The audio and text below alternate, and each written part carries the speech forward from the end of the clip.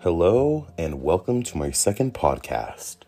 I hope that everyone is staying safe and healthy during these times with the holidays fastly approaching. With Christmas and New Year's just around the corner, I'd like to remind you all to please be as safe as you possibly can. If you decide to go out and visit with family or friends, I really encourage you to keep your face coverings on, bring hand sanitizer, just take every safety precaution possible. I say this because I had recently tested positive for COVID-19. Even after doing everything right, wearing my face mask, constantly washing and sanitizing my hands, I still caught it. I live with nurses, and one of them caught it from a coworker, and she unknowingly brought it home to the rest of us. Which kind of sucked for me because I've been staying home for the past 8 months and then I caught it. So just a little bitter about that. But, that's just a quick update on where I'm at. It's okay. So enough about COVID and all that.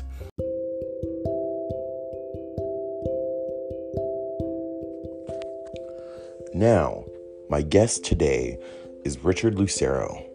Richard is my dad, and he has worked in the San Bernardino County for about a little over 16 years now. He originally started off in the jail in Adelanto, California. He was there for about 14 years. And then recently he switched over to probation, and he's been there for about 3.5 years. I'm going to go ahead and invite him in now, and he's going to tell you a little bit more about his career and what he does.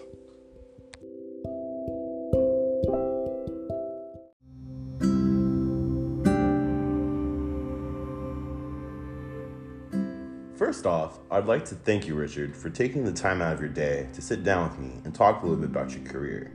Would you mind telling us about what your job is and what you do? Well, thank you for having me, John. I'm a nurse, registered nurse. I've been a nurse for about 28 years, and I currently work at San Bernardino County probation at the juvenile hall, working with the youth. Oh, that's really awesome.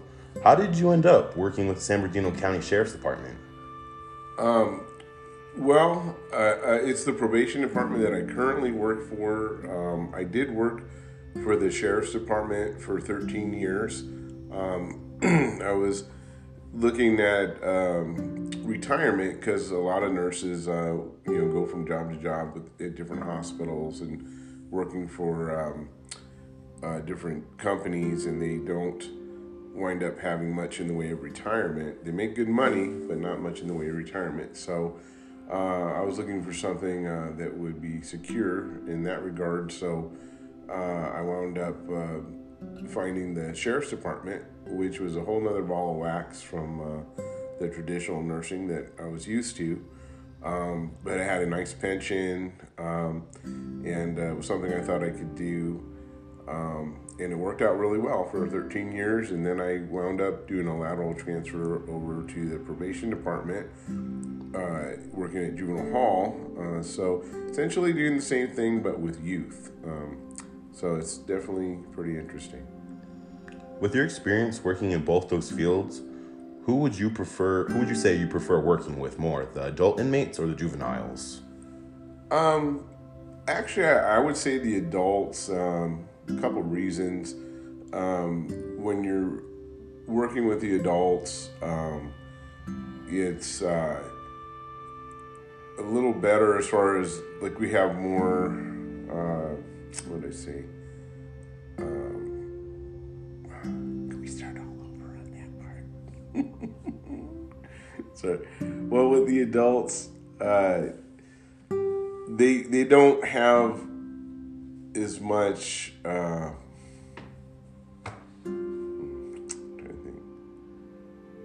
The kids get coddled too much, and they have so many rights to the point. Did you stop it? No, they have so many rights to the point where I feel like the staff, gets taken advantage of, and it's kind of a safety issue. So I think the safety's better with the adults when you're dealing with the adults because the deputies are right there and they can intervene when needed. Yeah, I bet that's scary to work there. Yeah. What would you say is the hardest part, though, about working with the juvenile hall? With the juvenile hall, it seems like they're doing the kids a disservice and the public a disservice because they let them get away with so much and there's no real consequences. So when they get out or if they move up to the adult jail, they're not ready for it. They're not ready for life. They're not ready for what's going to happen in the jail. They don't realize that there's consequences in life. When you do something wrong, you're going to have to answer for it. Man, I bet when you became a nurse, you didn't expect to be working there, did you? No, I did not. So what was it that originally made you get into the nursing field?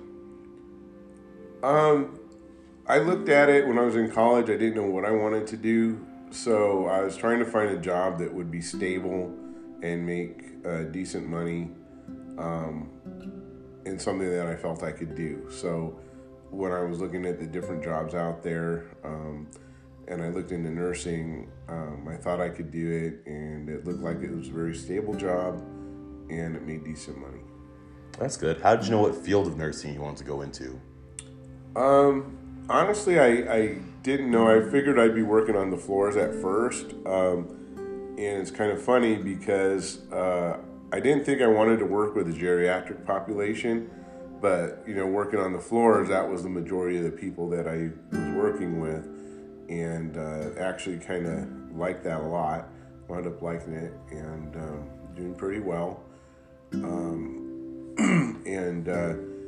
Actually, in all the years that I've been nursing, I've done different areas. I worked on the floors, on med-surg, telemetry. I did home health after that for a few years, which was different, and I did enjoy that as well. Then I got back into the hospital and worked on the floors again for about a year on a telemetry unit, and then I went into ICU for about 7 years, and that was really interesting. That's where I really felt like I learned quite a bit.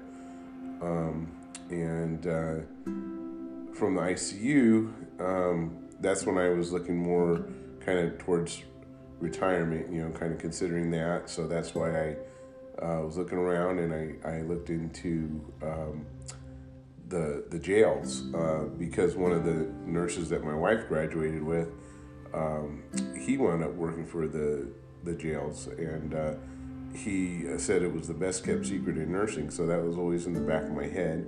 So I looked into that, and they do have retire with a pension, so that sounded appealing to me.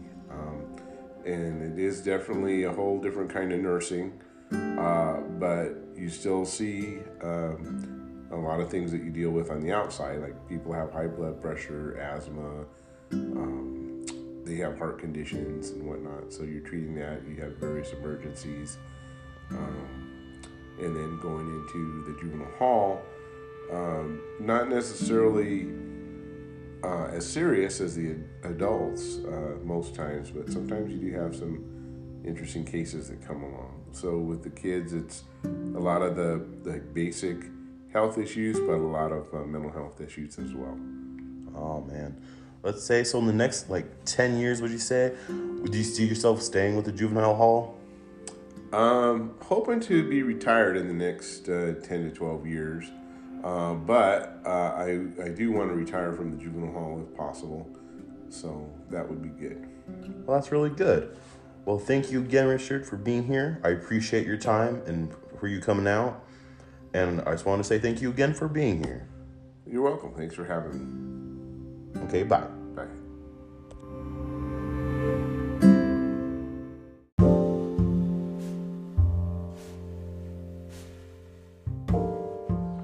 I just wanted to take a moment to thank Richard again for being with us today and to talk about his career and what he does and why he does it.